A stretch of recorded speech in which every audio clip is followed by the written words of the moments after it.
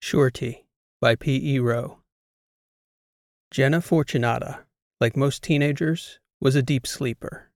She didn't sleepwalk or suffer from night terrors or other genuine sleep disorders, but it wasn't uncommon for her, when visiting her aunt in Defina or sleeping over at a friend's house, to wake up and find herself suffering through an unusually long period of disorientation. It passed fairly quickly, though, usually within the minute, through which time she often sloughed off the tail end of dreamlike visualizations and struggled to remember where she was and how she got there. She never cried out or got over anxious about it, because she'd always awakened somewhere safe. Radial Helix N was no such place. Jenna's first blurry visions were of a holding pen that seemed like a jail cell. She thought she was dreaming, and she thought she was floating. She'd never been in trouble before, so it couldn't have been a real jail. Her memory was utter blackness, clean black, at least back to Ilod the day before, sometime in the afternoon. They were going to do something. It didn't have anything to do with weightlessness. She couldn't be in space anyway. It's a dream within a dream, she told herself. Then she felt the headache. She'd never felt anything so awful. Strick is coming down for those two before the magistrate gets here, Jenna heard an older woman's voice say. This one can't be a day over 13. Poor thing. Jenna turned her head toward the sound of the woman's voice. She opened and closed her eyes a few times. The light was bright white, artificial. Ow, Jenna whispered, recoiling from the light. Shh, the old woman said. Shh, shh, shh. The old woman gave Jenna a gesture to close her eyes. The girl and the boy? A man's voice answered. Definitely underage. Jenna was still processing, but it no longer felt like a dream. She was 16, not 13. She was just small and plenty sick of being mistaken for a child still, but something in the urgency of the old woman told her it was definitely smart to keep her eyes shut instead of pressing the issue. She was beginning to remember. She'd gone to Ilod with Caro for the closing festival the previous afternoon. Where was Caro? She wondered. She didn't see him there in that brief peek. What about the rest of them? Jenna heard the man say. The usual. That one in the corner had some jewelry with some tech in it. Maybe a rich uncle. The rest of them. The older woman must have shrugged or left the rest unsaid. Okay, Mal, the man said. Jenna waited to hear footsteps, but then she realized that wasn't likely in space. She was in space.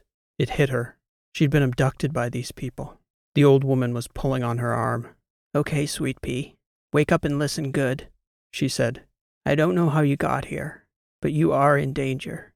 If you're still here when Stricka's people come for you, your life will be over.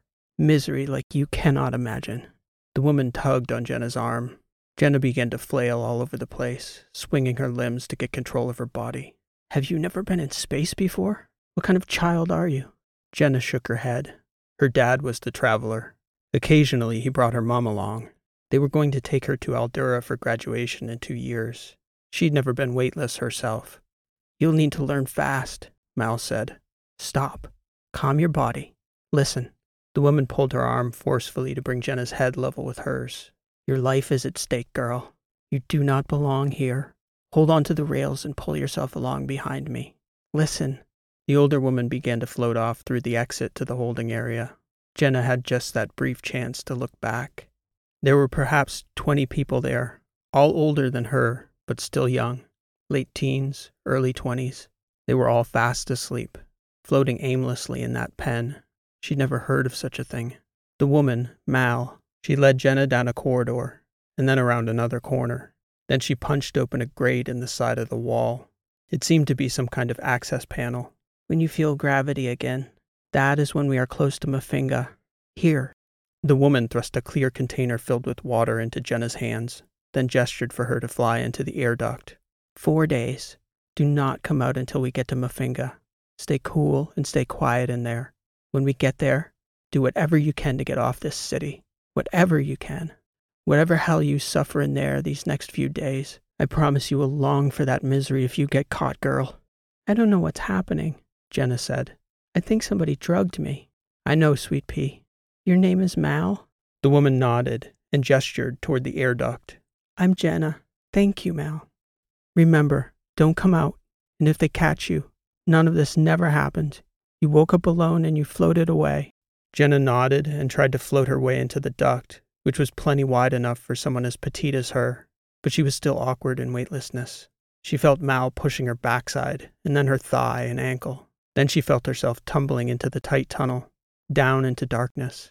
She heard the panel close behind her, though she couldn't fully turn her body around to see it.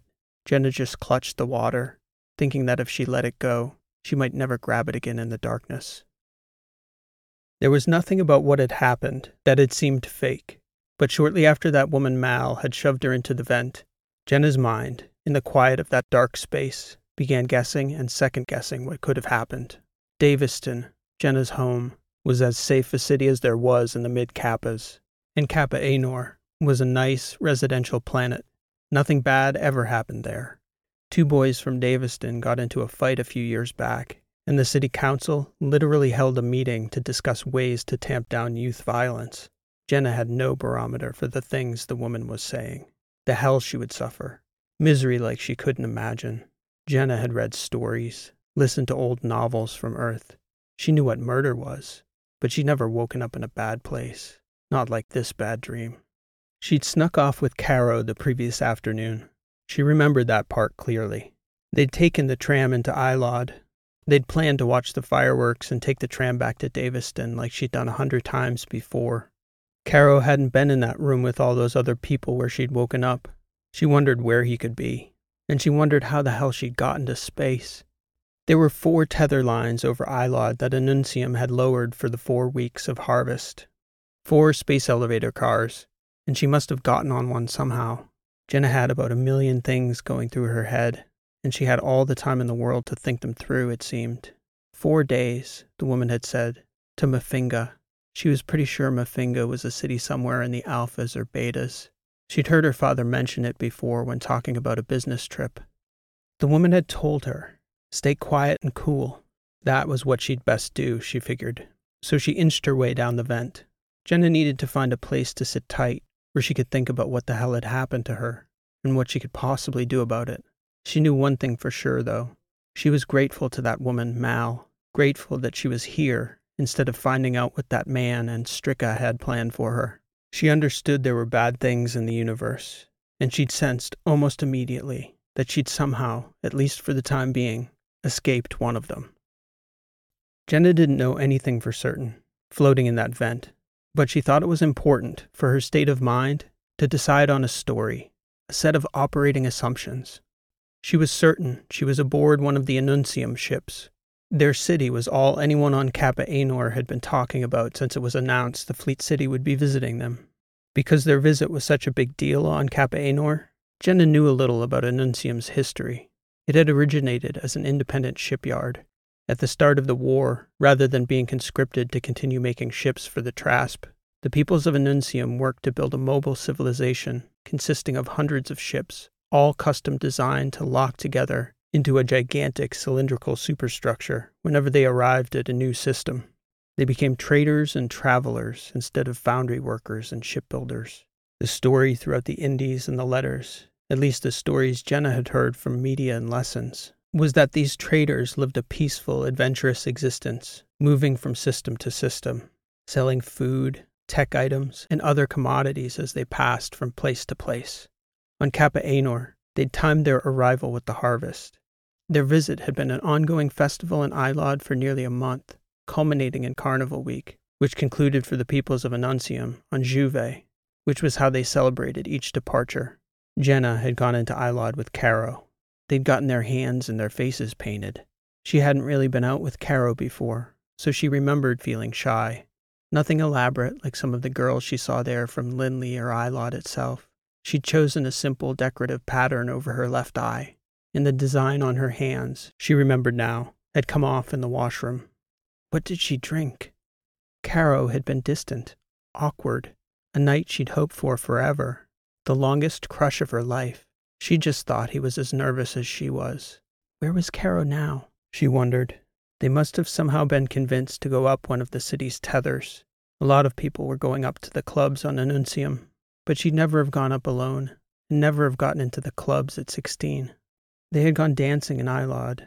She remembered a purple-colored dance floor with bots and holograms on it. Caro had been there for certain. He'd gotten them drinks. The rest was a blur. 4 days to Mafinga. Jenna's coaches, both in athletics and academics, had the same program, an objective for every session. Objectives now: stay quiet and hidden, ration water, don't lose hope, find an exit from the vent for when the gravity comes back on, wait until there's activity on the city. As soon as there's enough happening to provide cover, escape, run. That was Jenna's story. Jenna had never truly understood it till now, something her football coach would say to the girls when they thought they were too tired to finish shuttles at the end of practice. Your own mind is the most difficult obstacle. It deceives you. It tells you that you need to quit when you still have more left. It tells you that you can't when you can. Sometimes Coach Hallisey would even make them scrimmage after. When they were so tired, hardly any of them could still kick a ball. But they always got through it. That was the lesson. But at least then, there was another obstacle. A ball, a field, a goal, other girls. Here it was true. The only obstacle was Jenna's own mind. It told her she had a splitting headache. It told her she felt sick. It told her it was all a bad dream. It told her that woman had been lying, playing a trick on her. It told her she had to pee, had to get out of the dark, had to find someone who would listen, explain herself. It told her to give up, to come out, that surely someone would listen to her. There had to be adults there who cared. Jenna heard herself thinking all this. Then she thought that if she were wrong on any of those counts, and if that woman was telling the truth, her life would probably be over the second she came out. Nobody would know where she was except Caro. By the time her parents got back from Alpha Basur in 2 weeks, they'd have nothing but Caro's word to go on. And if he didn't tell them the truth, there was only a chance they'd think to look for her on Annuncium. It was possible the city would still be orbiting Mafinga by then. But maybe not. Who could know what would happen to her in that time? Certainly Jenna didn't. But she had a sick feeling in her gut that she knew had nothing to do with whatever drug she'd been given. It was the feeling of a life ending, a cold death hanging out in front of her indefinitely. And if she was wrong about that feeling, she wasn't going to dare to find out about it until she absolutely had to. She could last 4 days, she told herself. She could do anything she had to. She did have to pee, though. That was a problem. After a short time, simply hiding and sitting still in that narrow ventilation shaft, Jenna began to sweat. Stay cool was one of the main things Mal had told her. Jenna was thinking it through as she pulled herself along the shaft with her one free hand. If she kept sweating in there, the single container of water Mal had given her wouldn't be enough for 4 days. She'd die in there. She had to move in the darkness. When Jenna finally reached a junction, she could feel the airflow across her face before she sensed the opening. The air from 3 other shafts, and hers, was all flowing into a larger vent shaft. She couldn't tell what was up or down, and had no way of knowing where the opening would lead, but because it was a larger duct with air flowing into it, Jenna guessed that it would give her more options. So she followed it, carefully and quietly, always slow. Find the cold, she thought. Don't exert yourself in the heat. Hold on to the water. She'd progressed down that larger shaft only a short way before seeing a dim light ahead. The larger shaft led to another junction, where 2 other large shafts joined it at a round access port that had a dull blue light ring. Both the other air streams were cooler, and the airflow down that tunnel was fast enough it almost felt like a breeze. Jenna decided that if she could find a way to stay there, fixed in that place, she could cool down enough to survive 4 days. The light seemed very bright to her, but she guessed that was only because she'd been immersed in total darkness. She looked at the bottle of water, the most precious thing in all the universe now, and she decided that if she could find some way to estimate time, she could work out a system for when she was allowed to drink. Thirst would not be it. She was already thirsty. Now the battle with her own mind began again. 4 days was not an eternity, she told herself. She found a metal protrusion with a loop under it near the hatch. She ran the belt from her overcoat through the loop, fixing her weightless body in the airstream, which took her hair in every direction in the flowing draft. Jenna settled in. She'd been working on a story for a writing class about a girl her age from Hellenia, whose family moved out into the letters in the century following the schism.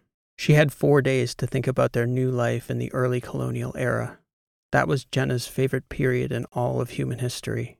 So much potential. So many people with hopes and dreams. Jenna dwelt there for hours as she floated. The first time she dozed off, it was unintentional. Jenna's hand was what triggered something in her brain to snap to. She'd let go of the water bottle and instinctually grasped for it, only to find an empty hand. Her eyes popped open wide, and she gasped, looking for the bottle frantically. The water was nearby, just above her head, floating away slowly in the air current.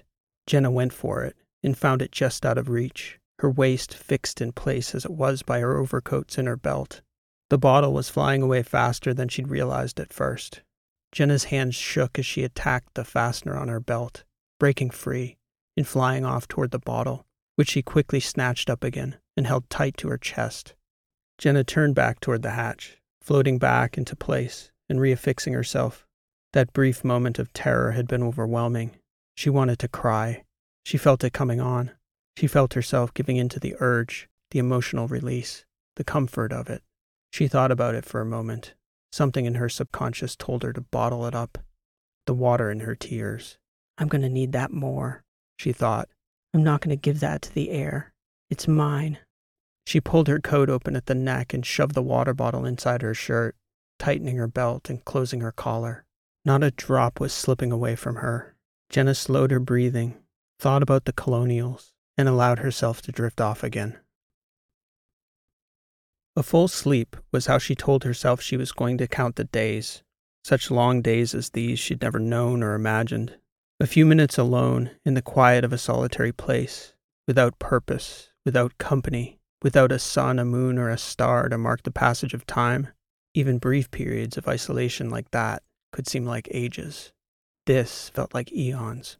Only the dull background hum of the ship and the passing air informed Jenna that this ship was even operating, moving through the stars. She'd never been off-world before. Maybe that had been it. How Caro had talked her into riding up the zip cars on one of the Annuncium's space tethers. It still hadn't come back to her.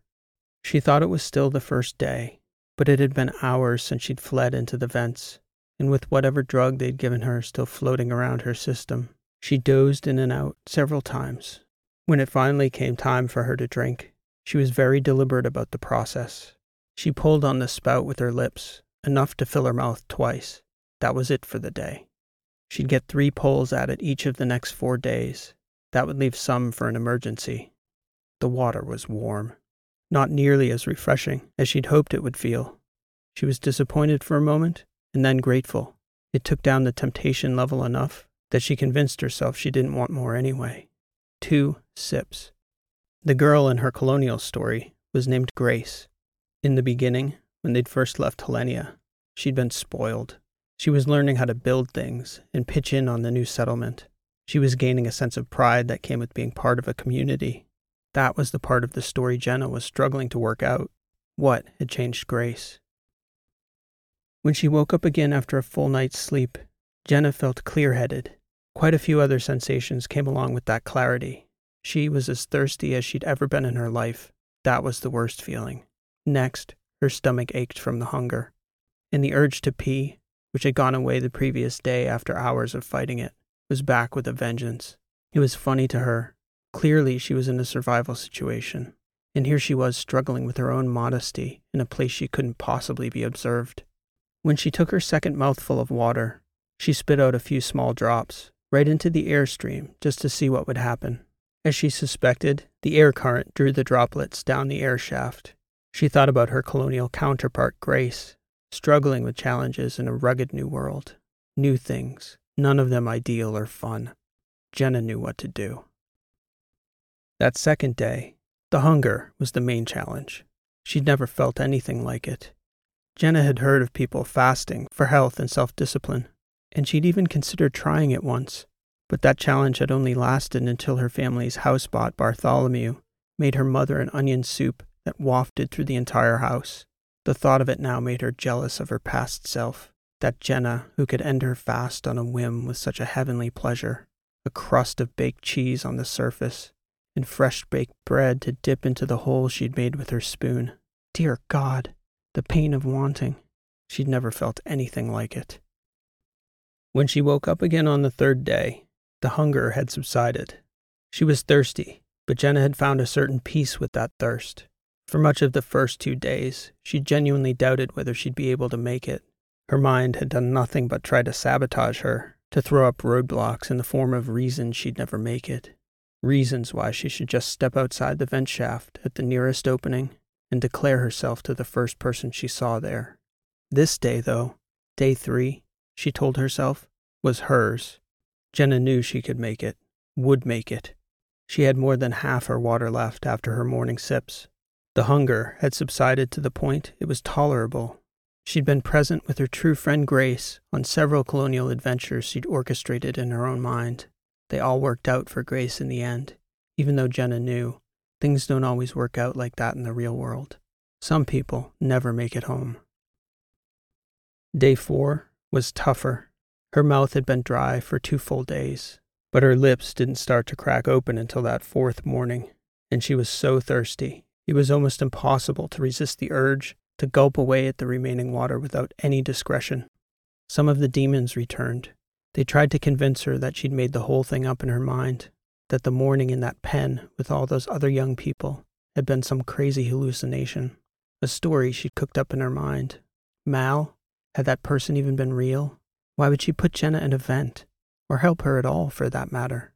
Jenna wasn't sure where those questions were coming from. She was starting to think they were real voices. She whispered words into the airstream just to see what it sounded like. Real spoken words versus the things she thought she was hearing. "You're going to make it," she said softly at one point. "When the gravity comes, you go." Then she fell silent again and waited for midday. When midday came, she could have another 2 sips of water. Until then, she resisted the urge to lick her cracking lips. Much later, who knew how long, something changed. The ship began to vibrate. Then it got still and hummed in a different way. Jenna guessed that they'd completed their jump and were entering the system, or had entered it at sublight. She wasn't sure. She waited, keeping her senses tuned to the vibrations in the walls of the vent, the metal of the hatch. After a long while, the ship began to make turns, a sharp bank that put her body slightly against the wall, and then pulled her away from it. Then, for a period of about 30 minutes, there were loud banging noises that shook the bones of the vessel. Jenna knew what it was. The city was reassembling. Before they'd come to Kappa Anor, she'd watched an immersive video on her glasses about Anuncium's docking process. The entire city was made up of jump ships, each about a half-kilometer long. They were all specifically designed pieces that fit together like a puzzle. They would arrive in a system, fly into formation, and assemble, one ship at a time, into the cylindrical city of Anuncium. All of these hundreds of precise maneuvers were automated, perfectly timed orchestrations. When Anuncium had arrived over Kappa Anor, it had appeared like a little bright cylindrical star taking up orbit. Jenna imagined that when they left the system, they looked more like a bright structure in the sunlight, dissolving into a cloud of stardust. She was hours now from Mafinga. She thought her plan through. She needed to wait until the place was bustling with visitors, until there were people from Mafinga coming up to the clubs. That's when she'd move. She had 2 more sips of water. About a fifth of the container remained. She'd drink the last before stepping out. Jenna had it all worked out. The last thing she needed to do was find her exit before the city began to spin. She didn't want to get stuck in the air ducts with no way to climb out. Jenna didn't know exactly what to avoid, but she had some ideas. She'd have been on camera in multiple places, definitely to board the elevator. They might have taken a retinal scan or fingerprints when they'd put her in that holding pen.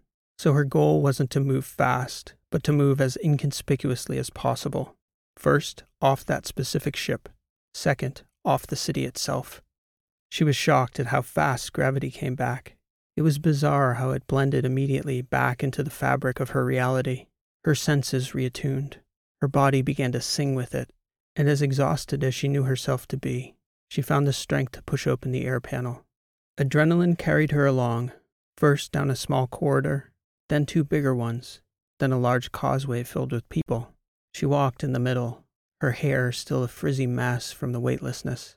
She was using it to shield her face, walking closely behind people to keep out of view. When she came to the first threshold between Anuncium's ships, Jenna crept up behind a taller man, so her face was hidden behind his torso.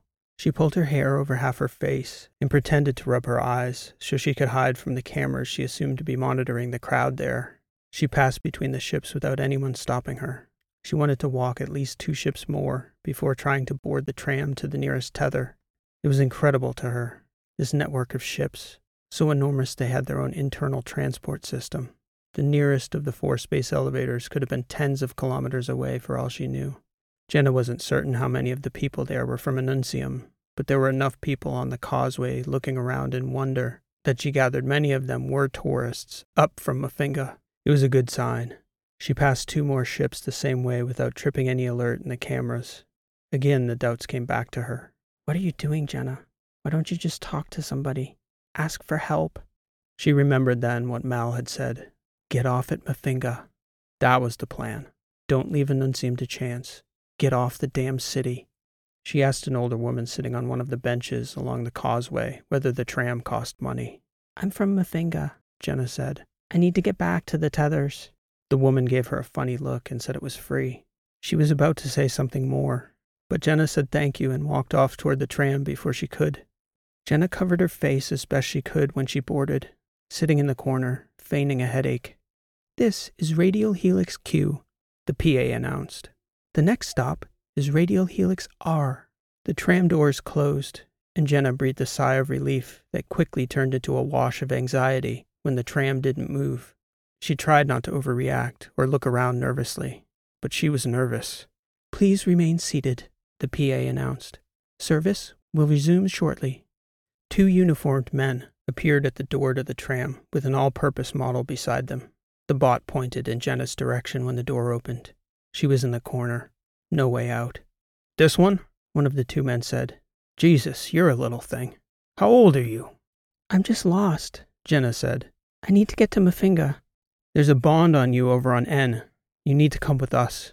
Come with you where? Jenna said. To see the magistrate. Magistrate? I didn't do anything. I need to call my parents. I want to go home. Come with the nice men, please, young lady, the bot said in a commanding tone Jenna had never heard from a robot. I just want to go down to the planet so I can go home. The 2 men picked her up off the seat, each grabbing her by the arm and pulling her off the tram. She tried to resist, but they were too strong. She cried out for help, and all the people there on the tram looked at her with such disgust. Jenna couldn't imagine what she had done so wrong to have people look at her that way, like she'd become a whole different category of person than the one she'd been her whole life. Maybe not even a person anymore. When they pulled her from the tram, it seemed a relief to everybody else. Then the doors closed, and the tram zipped away. If you try to run, I am authorized to shock you into compliance, the bot told her when they sat Jenna on their cart, the 2 men up front and the bot with Jenna in the back, gripping her around the wrist. There wasn't any fighting it. She sat with the bot for nearly 2 hours on a bench outside the magistrate's office. It did give her a bottle of water. When she explained she hadn't eaten, it explained they had no food there and that she'd have her needs met after the proceeding. The magistrate came into the offices with 2 other men, who all went into the door where Jenna was seated. Then, after a few minutes more, the magistrate came back to the door, and the bot brought her inside. The security bot seated her at a small table inside what Jenna presumed was the magistrate's office. The room looked somewhat official, with screen panels on the wall displaying legal statements, a title sign for the Court of Annuncium, flags on stands in the corner, the ship's name and number, Radial Helix N 4771. The magistrate was seated beside her, while the bot just stood behind her. The magistrate had a small projected name bar on the table. John M. Cole, City Magistrate. Mr. Cole looked over at the other 2 men and addressed them by name. Then he turned to Jenna. He reached over and took her by the chin, turning her head to inspect her. Pretty little thing, he said, before smiling at the others. Jenna scowled at him. When the official proceeding began, she didn't fully follow the conversation, which mostly took place between the magistrate and the man the magistrate addressed as barrister. The 3rd man didn't really say anything except yes or no when the magistrate addressed him directly, but Jenna gleaned that he was a representative for a man named Marshall Case Stricka. All these men seemed to know each other well. Jenna could tell that. They were all friends. At one point, she interrupted to ask whether she shouldn't have someone to represent her. I'm a minor, she told the magistrate. Yes, he said. I'm your representative in this case because your parents were unreachable. Now be quiet until I address you. There was something called a surety bond that had been put on her. That was why they'd stopped her at the tram. She couldn't understand how that would happen, that a person could just put something like that on her. It didn't make sense. When do I get a chance to speak? Jenna interrupted again after a few more minutes she didn't comprehend. They were talking about sums of money that maybe her dad's business dealt with, but she couldn't see how any of this was relevant to her life. Ms. Jenna Fortunata, we have your name as, home planet as Kappa Anor, 16 years old. Is all that correct? The magistrate said. Yes. Your bond has been purchased by Marshal Stricka for 1.2 million LCR. 1.2 million? What does that mean? That's the payment for the release of your bond. It's an estimate based on a number of financial factors. You are here because you stowed away without fare. Mr. Stricka has paid your fare, and you are now bound to repay that loss. You may present evidence now that you can present the full amount of the bond, or you'll be remanded to Mr. Stricka's representative here. I need to call my parents. They have money. Maybe not 1 million kroners, but my dad can get it. He'll get it. He will. I just need to call them. They're traveling on Alpha Basur. My housebot knows how to get hold of them. It would only take a few hours. You don't have any financial assets here on Annuncium, Miss Fortunata. No, I've never been here. And I didn't stow away. I was drugged. I was abducted. I reviewed the footage of you from the elevator car, willingly entering the city. You and a boy got on together. Then you stayed long past fair warning that Annuncium was departing. There's no question you were at fault. I was drugged. There's no evidence of that. I have no memory of even getting on the elevator. Alcohol will do funny things to a young mind. None of this is in question. The only question here is one of financials. You can either produce the bond amount, or you'll be placed in Mr. Stricka's custody until his surety bond is repaid in full. How you repay him is between you and Mr. Stricka. 1 million kroners for a ride to Mafinga? The fare is 50,000. The bond price reflects the financial risk for fronting your fare, plus the cost of the estimate for additional fares you may incur before repaying your bond value, as well as housing you, feeding you, all the expenses of life on a city such as Annuncium. I need to call my parents. The magistrate grinned. So no, you can't pay. 1 million kroners? Of course not. Then I'm remanding you to Mr. Stricka's representative. You'll be in Mr. Stricka's guardianship until further notice, the magistrate said, turning to smile at Stricka's man. I'll come pay her a visit soon, Sarah. See how she's settling in. Then the magistrate turned back to Jenna again. After he cleans you up. Then he took her hair, rubbing it between his thumb and forefinger. Jenna's skin crawled at his tone and the way he looked at her, the sick grin. The barrister and the magistrate left the room, leaving Jenna sitting at the table with Stricka's man. He waited for a moment after the door was shut. Jenna couldn't tell why. Then the courtroom displays on the screens went off. The official proceeding had ended. You will call me Mr. Peters, the man said. He held up a small black object in his hand, rectangular, and it looked to Jenna like it was made of some kind of plastic.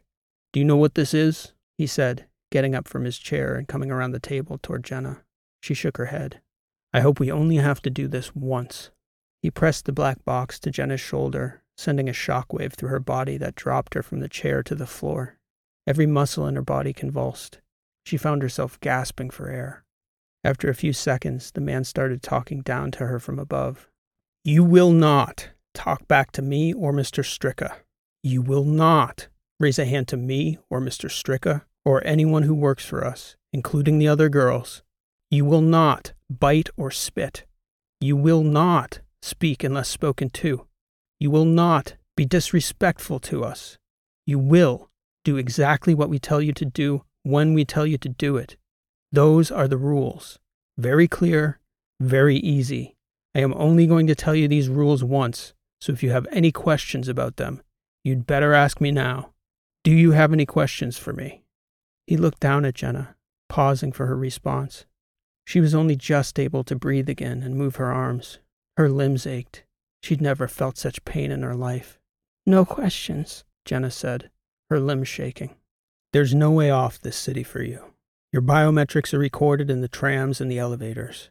The cars won't move with you in them unless you have Mr. Stricka's permission to go. Understand that if you break the rules, it just gets harder for you. Much harder than this. Now stand up, girl. Do it now." Jenna rolled to her knees and struggled to get her feet under her. Mr. Peters didn't help her up. He waited there until her legs stopped shaking enough for Jenna to stagger to her feet. Like he'd done that so many times he was tired of it. "Okay," he said. "Follow me." They walked out of the offices and back into the causeway. None of this could be legal, Jenna thought. But that had been the magistrate for this section of the city. Cole. Something Cole. Her head was ringing. She didn't know the legal system on Kappa Anor, much less Annuncium. It didn't matter anymore if it was legal, though, really. The man, Mr. Peters, told her to walk, so she walked. They walked a long way, down many hallways. Jenna couldn't have found her way back to those offices if she'd tried. Finally, they came to a narrow hallway with a lot of doors and small rooms. They walked about halfway down the hall before Mr. Peters waved open a door. Inside was an older girl in an airy dress, with her hair done up nicely. "Nika, this is the new girl," Mr. Peters said. "Clean her up and take her up to Mr. Stricka. You know what to do if she runs." Then he tossed the little black box onto her bed and waited for Nika to pick it up.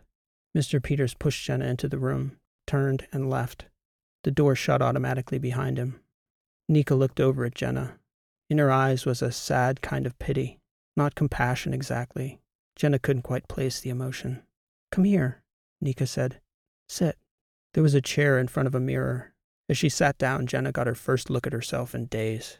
She looked horrible. The ink still smudged on the left side of her temple and forehead from the face paint. Her eyes were sunken in, the skin underneath them almost gray. "My God, you smell awful," Nika said. "What happened to you, sweetie?" "I'm from Kappa Anor. They took me. I was hiding in the vents." "How old are you, honey?" "I turned 16 2 months ago." Nika looked down at her, again with that same piteous look, only this time tinged with doubt. "I'm not going to lie. The next couple days will be the worst few days of your life, but you will get through them. Tell me your name, honey." Nika helped Jenna clean herself up. She didn't have much to eat, but she gave Jenna the few snacks she had tucked away in a drawer. Nika promised to get her fed after she saw Mr. Stricka. Jenna knew what this place was. She was naive and perhaps a bit innocent, but she wasn't stupid. It was still surreal for her to hear it spoken into reality by a living girl, though, here before her in flesh and blood. It was even more surreal for Jenna to realize that it was happening to her. She had to get that through her head, Nika told her. There wasn't any other way. Nika helped Jenna brush her hair back. She was very concerned about Jenna's cracked lips, not for Jenna's sake, but what Mr. Stricka would think of her for bringing Jenna to him in that condition. Nika kept layering lip gloss on her. "Okay," Nika said, showing Jenna the little black box in her hand. "I know you'll want to run, Jenna. I know. I remember. But it's just going to make everything worse. I hate it, but I will shock you when I catch you. And even if you get past me, I'll just call Mr. Peters, who'll call the security officers, and you'll end up right back where you're going to be anyway. Please, for everyone's sake, just walk with me." Those words burned in Jenna's ears as she walked, for all purposes, to her death, or at least the death of the person she was always meant to be. Nika walked beside Jenna down that first corridor into another hallway. Jenna remembered it from the walk-in.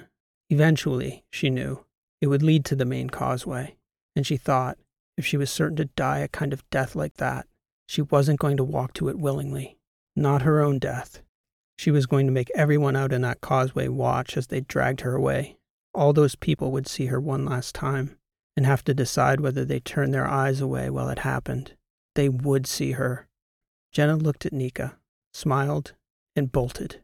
She was small, yes, but she was fast, the fastest girl on her football team. Even after 4 days starving in a vent, she knew Nika wasn't going to catch her. In 2 steps, she ran right out of the oversized heels Nika had put her in. She ran out the mid-corridor, barefoot, down another similar hallway, and back into the main causeway, where crowds of people from Mafinga were filtering in. She could hear club music coming from some of the venues lining the causeway, lit as it was now for nightlife. She ran clear across the main floor to the other side of the tram line. When Jenna looked back, Nika was 40 meters behind her, struggling to catch up through the crowd. In the moment, Jenna thought a million things. That she could never get away, that she couldn't get off the city, and she calculated where she could run to cause the biggest scene when they inevitably grabbed her again. She thought about shouting. The tourists might listen. They didn't know anything about this place. They had to know. But then, she thought it would be harder to catch her in the crowded, dimly lit causeway if she wasn't calling attention to herself. Nika had already pointed her out to the security officers in the causeway. That made Jenna's choice easy. She turned and ran the other way, sprinting toward the next ship in that godforsaken city. She ran far enough and fast enough that she crossed the threshold between ships, for all the good that did, into Radial Helix O, Jenna guessed. There were security officers rushing toward her from the causeway's periphery. Jenna tried to run deeper into the crowd. There were people all along that endless strip of restaurants and clubs. As the officers got closer, Jenna began to weave through the tourists. She was out of breath, but she kept running. Up ahead further, she could see, approaching from the side of the causeway beside a decorative park with fake trees, there were 2 more security officers and a bot. She couldn't outrun a bot. She jumped to the other side of the tram line and tried to lose them in the crowd, weaving through the people at top speed. Behind her, maybe 30 meters or so, 2 of the security officers were gaining. As she was looking behind her, still sprinting, Jenna crashed into something that felt like a wall. She'd never been hit so hard in her life, and she crumbled to the floor. As she looked up, the man she'd run into looked down at her with the darkest, angriest eyes she'd ever seen in her life. A killer's eyes. He seemed gigantic and terrifying. Behind him there was a bright-haired young woman, another man alongside her, and an old bot. Jenna was breathless, but all those people, wide-eyed, seemed to be looking down at her for an explanation. She met eyes with the young woman, who seemed to be the only one sympathetic enough to realize that something here was truly wrong. "Help me," Jenna said. "I've been kidnapped. I don't belong here." She turned to see the security officers closing in. Jenna got up and kept running. As she was running off, she heard the young woman shout to the dark-eyed man, "Go get that girl, and—" Jenna was already bolting again. It couldn't have been more than another 100 meters before one of the security officers caught up and clipped her ankle from behind, sending Jenna crashing to the floor. She wanted to cry out and cause a scene, to let them all hear it, to tell everyone what they were trying to do to her, but she couldn't get any air back into her lungs. Her chest burned. If they wanted her to move, they were going to have to move her. 2 officers approached, the closest one holding one of those little shock boxes in his palm. "Are you going to come with us willingly?" he said. "Or are you going to make this difficult?" "No," was all Jenna could manage to say. And that was when the dark-eyed man appeared behind them. "Walk away, boys," he said, "or this will be the worst night of your lives." He had a peculiar accent Jenna had never heard before. They turned and looked at him. He didn't look nearly as big to Jenna, standing near those security officers, but neither of them seemed to know what to do. The man snatched at the wrist of the closest of the 2 officers, applying the shock box right to the officer's own throat, sending him flopping to the floor. Then the stranger just glared at the other officer, who ran back into the crowd, shouting for backup. The stranger knelt down and pulled the shock box from the officer's hand. Then he came over to Jenna, picking her up from the floor by her ear like she was some unruly child, and leading her back the way she'd come. Jenna was almost delirious, with stars spinning in her eyes. She didn't know what she was seeing and hearing. She stepped as far as she could go, back to the feet of those people in that crowd. She saw that blonde woman again, an almost angelic face. She scolded the man, Jenna thought, for the way he was treating this girl. "Sebastian, let her go," she'd said. Then the pain and pressure on Jenna's ear vanished, and she dropped to the floor. Better this way, she thought. Better this way, as the whole world went dark. In the foggy minutes that had ensued, Jenna wasn't certain what had transpired. She woke up in a small room in a place she thought couldn't be Annuncium. It seemed like a different ship. She had a vague recollection of that blonde girl screaming at the officers, the dark-eyed man knocking somebody out with his fist, and a half-metal man picking her up and carrying her away alongside an old robot. "Hey," the woman's voice said as she looked around the room. It was a kind voice.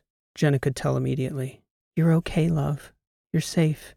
"They drugged me," Jenna said. "They tried to force me." She couldn't finish the sentence. The woman who was floating beside her began to cry with her and held her. "I know, love," she said. "I know what they did to you. We're taking you home." The woman was a doctor. She told Jenna that she checked her all out. She had a minor concussion, extremely low blood sugar levels, and traces of a drug called serotinipral in her system. Dr. Wren had given her fluids, and when Jenna explained that she hadn't eaten in 5 days because she'd been hiding in the vents, she helped Jenna out to the table in the main room and asked her what she wanted to eat. Anything, Jenna said, looking across the table at the man strapped in one of the seats there. He was the half-metal man who'd carried her from Annuncium. You are real. He smiled. Last time I checked. My name's Soch. You were a little loopy the last time we met. It's been a tough week. So I heard. Carolina said we're taking you home, though. Kappa Anor? That's home for you? Is that her name? Carolina? Yeah. You don't remember talking to her? Jenna shook her head. You missed quite a scene. I've never seen her so furious. She even called the mayor down and lit into her. I thought she was going to have Transom cut open that woman's windpipe in the middle of the concourse. There were like veins popping out of Carolina's forehead. Never seen that before. I wouldn't have blamed her if Carolina had let Transom slice her open, Wren said, floating up behind Jenna with a warm dinner pouch. Macaroni and cheese? Jenna nodded and took the pouch in her hands, immediately putting it to her lips. Drugging children to work in brothels, Wren said as Jenna inhaled the food. I could dream up a lot worse things for those monsters than Transom's knife. Jenna inhaled the food while Wren floated beside her, exhorting her to take it slow. There wasn't a chance of that happening. Instead, Wren went back to the commissary bar and warmed another dinner. In a breath between the food and the drink pouch, Jenna asked Soch what had happened. I think Carolina ended up paying your bond. Burns me to think of those bastards making a single kroner off what they did to you. But I guess Carolina thought it was the best way to resolve the situation in the moment. Jenna heard a deep voice from the corner say, There was a bank transfer. A trail.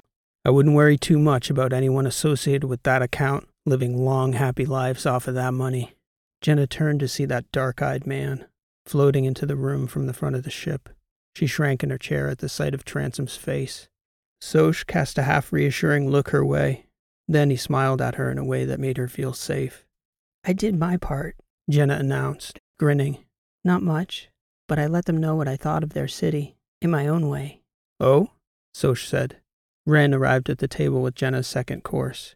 She too was inquiring with her eyes. I shat in their air purification unit. Come again? Soch said. Jenna looked at him and smiled, nodding. All 4 of them fell out laughing. Jenna could tell it was about the last thing they were expecting an innocent-looking girl like her to say. I was in the ventilation system for 4 days. What can you do but find a place with a downdraft and hope that every last asshole on that ship tastes it in their mouth for a month? I like this kid, boss, Soch said, looking toward the front where Carolina had just poked her head in. Can we keep her? She's going home for now, Carolina said. But I've got plans for this one, Soch. You can bet on that. About halfway through the 4-day trip back to Kappa Anor, Soch explained what had been puzzling Jenna about the dynamic on Carolina's little ship, the Yankee Chaos. Jenna thought it was strange. About Carolina. Not strange that this beautiful young woman could be a captain of a nice ship like this, with a very unique crew to say the least. It was the way they treated her. They didn't just take orders from her because she was the captain. They followed her, revered her. It was almost like she was a princess or queen or something. You don't know who she is, do you? Soch said when Jenna asked him what was so special about Carolina. Carolina Dreesen, he told Jenna. Barnard Dreesen's daughter. Pretty much the princess of Athos. It explained a lot. How they treated her. How she carried herself. Carolina asked Jenna up to the flight deck on the 3rd day to talk about her future. That operation back there, Carolina told her. We're going to break its back, Jenna. Eventually, I promise you we will. But it's a symptom of the rotting core at the heart of the greater battery. And that rot all bleeds out from the war. We're working on the war right now, but we're going to be cleaning up the fallout from it for decades. We're going to need fighters to do that. And I think you can be one of those fighters. How can I help? You've seen my bodyguard, Sebastian. You've seen the way he scares people. He's very intimidating, no? Sebastian is terrifying. Do you know the person in my father's administration who truly strikes fear into the hearts of my dad's enemies? Jenna shook her head. She's a little old lady about 70 years old named Rena Tamashi. She's the best forensic accountant in the entire battery. You catch people like the ones who hurt you by going after their money. There's always a trail with every transaction. Those trails tell the story of civilization. Money is what gives people freedom, and debt is what enslaves them, as you found out firsthand. Miss Dreesen, I can never properly repay you Please, Jenna, it's Carolina. And it was a blessing for me to be able to get you out of there. But what would be a bigger blessing is if you went back home, aced the rest of your basics courses, and made your way to my alma mater at Ithaca on Athos and studied something useful. Sebastian is good to a point for certain jobs, the best really at what he does, but I'd trade 100 of him for a single Rina Tamashi. So please, Jenna, tell me you like numbers, or at least the law. Yes, ma'am. I like them both. Love them, in fact. Good then, Carolina said. You know what to do. In a few years, when you've learned how to be deadly, we'll break every one of their evil backs together. Carolina had the AI set the ship down just outside Daveston when they got back to Kappa Aner. Jenna didn't even know whether her housebot would have reported her missing. She didn't know whether her parents would have suspected a thing. Jenna had never been to space before, so it was quite a sight for her to sit up front with Carolina while Yankee Chaos came in. Jenna had thoughts dropping into the atmosphere and watching the landscape come into focus when they passed beneath the clouds. Kappa Aner, she said to Carolina. We have this motto, a beautiful little world filled with good people. That's nice, Carolina replied. A little quaint, but nice. See, I can't stop thinking about the festival, Jenna said. Annuncium, coming here for 4 weeks and staying in orbit, all those people dancing in their clubs, and those people back on that ship making money off those girls. How many of the good people of Kappa Aner kept those monsters in business while they were here? How many of my neighbors, Carolina? My father's friends. Jenna teared up, shaking her head. Carolina reached over from the captain's chair and held her hand as the ship came in. When they landed, Carolina's man, Transom, or Sebastian as she called him, he told Carolina that he'd feel better if he personally escorted Jenna to her door. Take Soch with you, Carolina said, drawing a grateful look from Jenna, who didn't want to be alone with him. Carolina told Jenna she'd check on her progress in her lesson soon. She demanded perfect scores. Ren gave Jenna a generous hug and a peck on the cheek. The old bot, a genuine Mycon, merely bowed as she stepped down the back ramp and off the ship. Jenna was still uncomfortable around Sebastian, but she felt safe walking from the airfield. This was Daveston, her home, and Soch was with her. It felt utterly bizarre to be walking the streets of her hometown with these two fierce warriors. They were maybe 200 meters from the ship, with Soch walking between them, when Sebastian said to Jenna, Carolina told me to take you home directly. Would you like to know a secret, young Jenna? She looked over at him and then at Soch. I don't always do what I'm told, he said. You see, there's something really bothering me about your story that I just can't leave unresolved. Please, Sebastian, This friend of yours, Caro, I wonder about him, how much he knew. It would take me about a minute, and then you'd know for sure, for the rest of your life. No doubts. Transom, Soch said.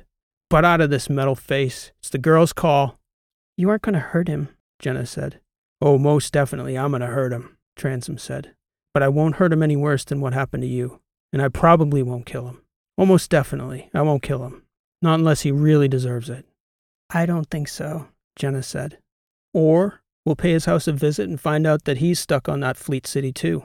Maybe his parents are worried sick looking for him, and we'll tell them where to find him. All you got to do is lead the way, and we'll settle this business clean and simple. It's my call, Jenna said. Kid, Soch said, casting a look her way. It's your call, Transom agreed. After a long pause, Jenna said, I think I want to know. Soch didn't say anything, but his body language told Jenna enough. She'd known what Sebastian was from that first glimpse of him, and she thought, as Carolina had said, that a man like him might be the best thing for certain jobs. And she damn well wanted to know about Caro, walking around that town for the next few years. She wanted to know. They walked up and down the streets of Daveston, a couple of kilometers, this nice little city on this nice little world full of good people. For Jenna, it actually felt good to walk, even as nervous as she was about what would happen when she got to Caro's house. The walk took about an hour, and hardly a word was said among them, except at one point. Sebastian turned to her and said in that Terran accent of his, Nice little city you live in, kid. Nice little world. God.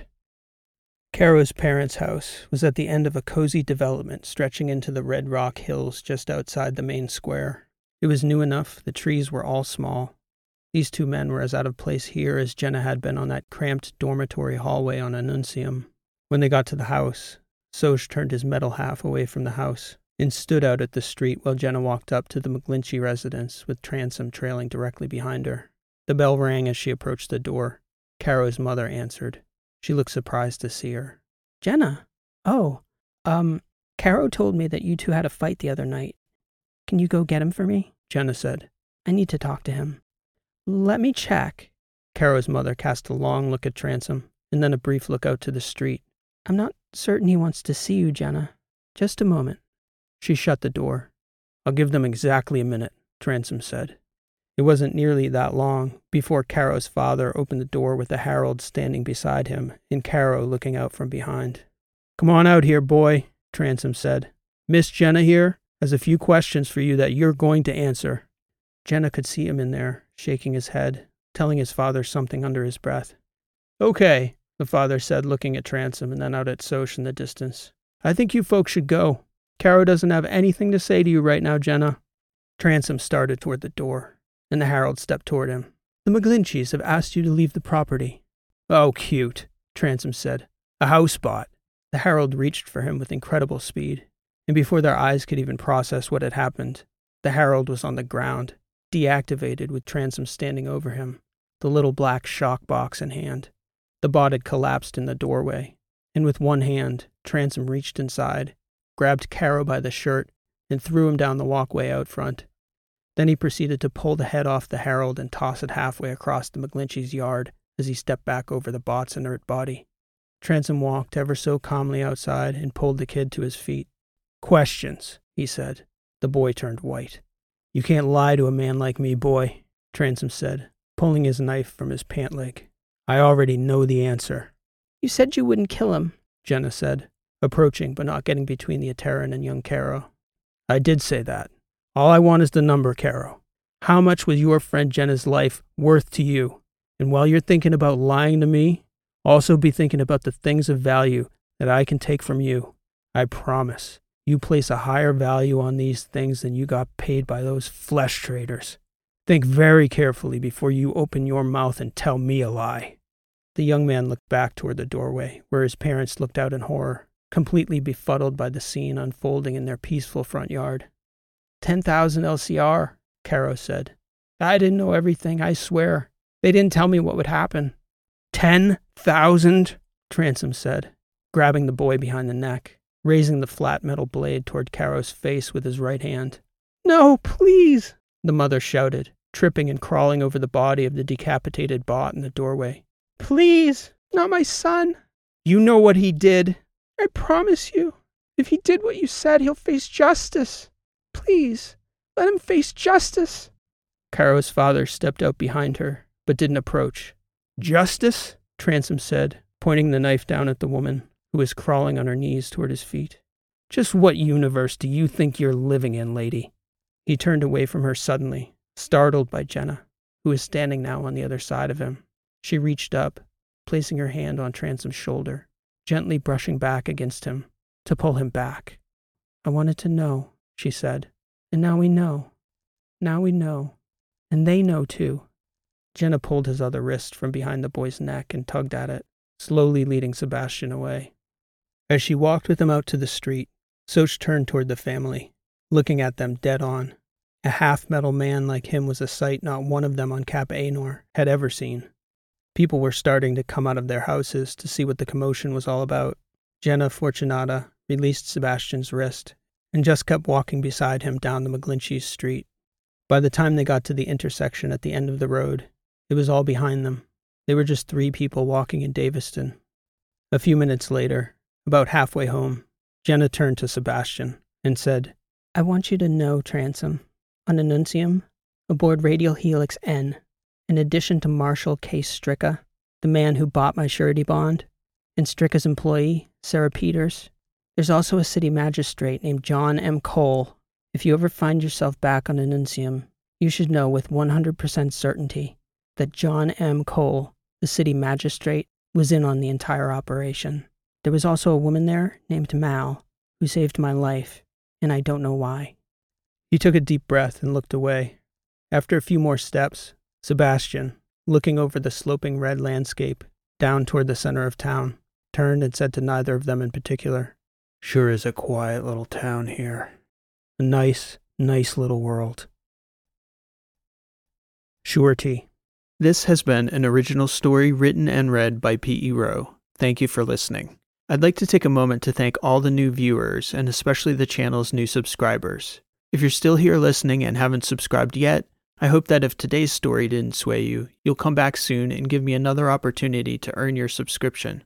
For the sci-fi writers out there, I've started a series of fiction craft talks to run alongside this series called Rowe Writes, based on my previous lecture series, The Mechanics of Fiction Writing, which focuses on honing the art of fiction writing using all the best information from the fields of narratology, cognitive science, linguistics, as well as traditions and craft. If you're interested, that channel is linked here, and the first episode is already out, based on my story, The First Man. So for the writers out there, I hope to see you there soon. That and more exciting things will be happening on this channel every Thursday morning and always on my website, rowelit.com. Thank you so much for listening. This has been P.E. Rowe, and I hope to see you next time.